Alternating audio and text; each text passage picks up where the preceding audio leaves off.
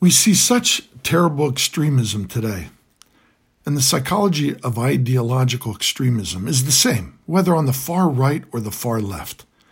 Extremists on the far left try to portray all police officers as evil and corrupt, and we have to get rid of all of them. The extremists on the far right try to portray all protesters as violent anarchists who want to destroy our country. This is a false dichotomy. Are all police officers bad? Absolutely not. Are all protesters violent? Absolutely not. Both statements are so ridiculous, and yet extremists on both sides keep shouting and yelling their position, and unfortunately, their dangerous repetition makes too many people believe their distortions. We can see so many examples of this every day in the news and on social media. Yesterday, I happened to read about a class president of a high school who was seen on Snapchat burning a thin line blue American flag and yelling, "All cops, if there is such thing as a good cop, which I don't think there is, should quit. The only good cop that is still employed is a dead cop."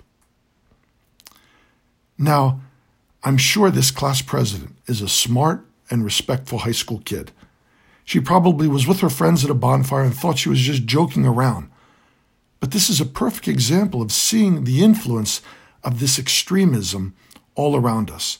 What leads a typical, good, young high school kid to say such a deplorable word in a careless moment? I really feel sorry for this young student because I can see other young high school kids and other young people doing and saying similar stupid things in a careless moment. It's a powerful example of the dangerous rhetoric of extremism we see every day in the news and on social media, and it's influencing too many people.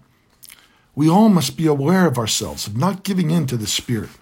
And of course, we need to warn our kids and one another of this extreme danger. If we listen to the demands and platform of some in the extreme left, it's appalling, full of hatred, violence, anarchy, and craziness. That is the extreme left. Yet the extreme right is no better. In fact, they express a similar psychology. The extreme right tries to portray all protesters these past weeks as violent anarchists, people who want to destroy our country and trample upon all that we value and consider good. These extremists of the right ignore or turn a blind eye to the millions of peaceful protesters, trying to portray all protesters as lawless fanatics who commit violence, destruction, and even murder.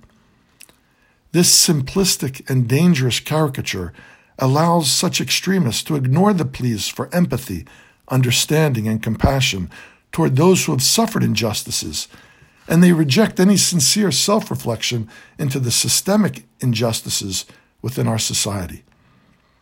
The extreme left, the extreme right.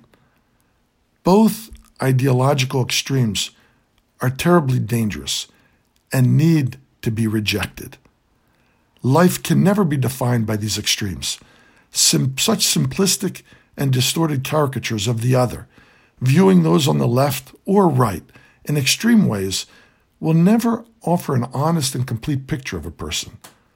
And social media exasperates the situation because so many, including many Christians and some priests I know and some people in this church, try to pigeonhole all liberals or all conservatives into one false caricature. If we are sincerely trying to follow Jesus Christ, however, we must reject all that is false, these simplistic and dangerous labels that extremists place on one another. We all need to be on guard not to use their terminology, their descriptions, not to hold their attitudes, and we must not keep posting their stories. Especially all these conspiracy theories that are floating around on social media. They are the work of ridiculous extremists, and we must reject all these forms of extremism. Let me repeat that again, especially all these conspiracy theories that are floating around on social media. They're the work of ridiculous extremists, and we must reject them. These forms of extremism from the right and from the left are the work of evil, the work of the devil to divide us from one another. There's only one form of extremism that is ever acceptable as a Christian, and that is the extremism of love. If you want to be an extremist in showing love to one another, especially to those who appear different than you. If you want to be an extremist in offering mercy, especially to those who you think don't deserve mercy. If you want to be an extremist in forgiving one another and reconciling with one another, especially with those who come from the opposite political spectrum as yourself. If you want to be an extremist in building others up and doing good for others. During the height of the civil rights movement back in the 1960s, during one of the times that Martin Luther King was imprisoned, many people, including many white clergymen, were calling him an agitator and a dangerous extremist. Listen to his response. Though I was initially disappointed at being categorized as an extremist, as I continued to think about the matter, I gradually gained a measure of satisfaction from the label. Was not Jesus an extremist for love? He said, love your enemies, bless those who curse you, do good to those that hate you, and pray for those who despitefully use you and persecute you. Was not the prophet Amos an extremist for justice? He said, let justice roll down like waters and righteousness like an ever-flowing stream. Was not Paul an extremist for the Christian gospel? He said, I bear in my body the marks of the Lord Jesus Christ. So the question is not whether we will be extremists, but what kind of extremists will we be? Will we be extremists for hate or for love? Will we be extremists for the preservation of injustice or for the extension of justice? In that dramatic scene on Calvary's Hill, 3 men were crucified. We must never forget that all 3 were crucified for the same crime, the crime of extremism. 2 were extremists for immorality and thus fell below their environment. The other, Jesus Christ, was an extremist for love, truth, and goodness, and thereby rose above his environment. Today, the first Sunday after Pentecost, we call this Sunday in church All Saints Sunday, the Sunday we remember all the saints of the church, those saints officially canonized, as well as the many other unknown saints who have not been canonized, but whom our Lord knows well. This is the first Sunday after remembering how the Holy Spirit came down upon the followers of Jesus and not only enlightened them, but empowered them and transformed these saints into extremists for God's love.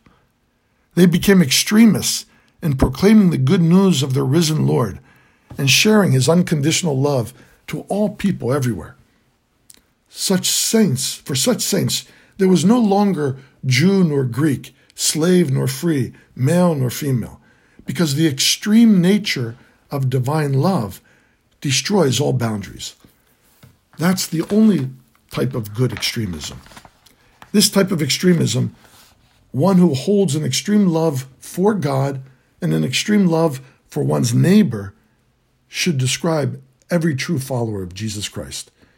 We should hold an extreme love for our neighbor, regardless of what color they are, regardless of what political party or ideology they support, regardless of any label society may place on them.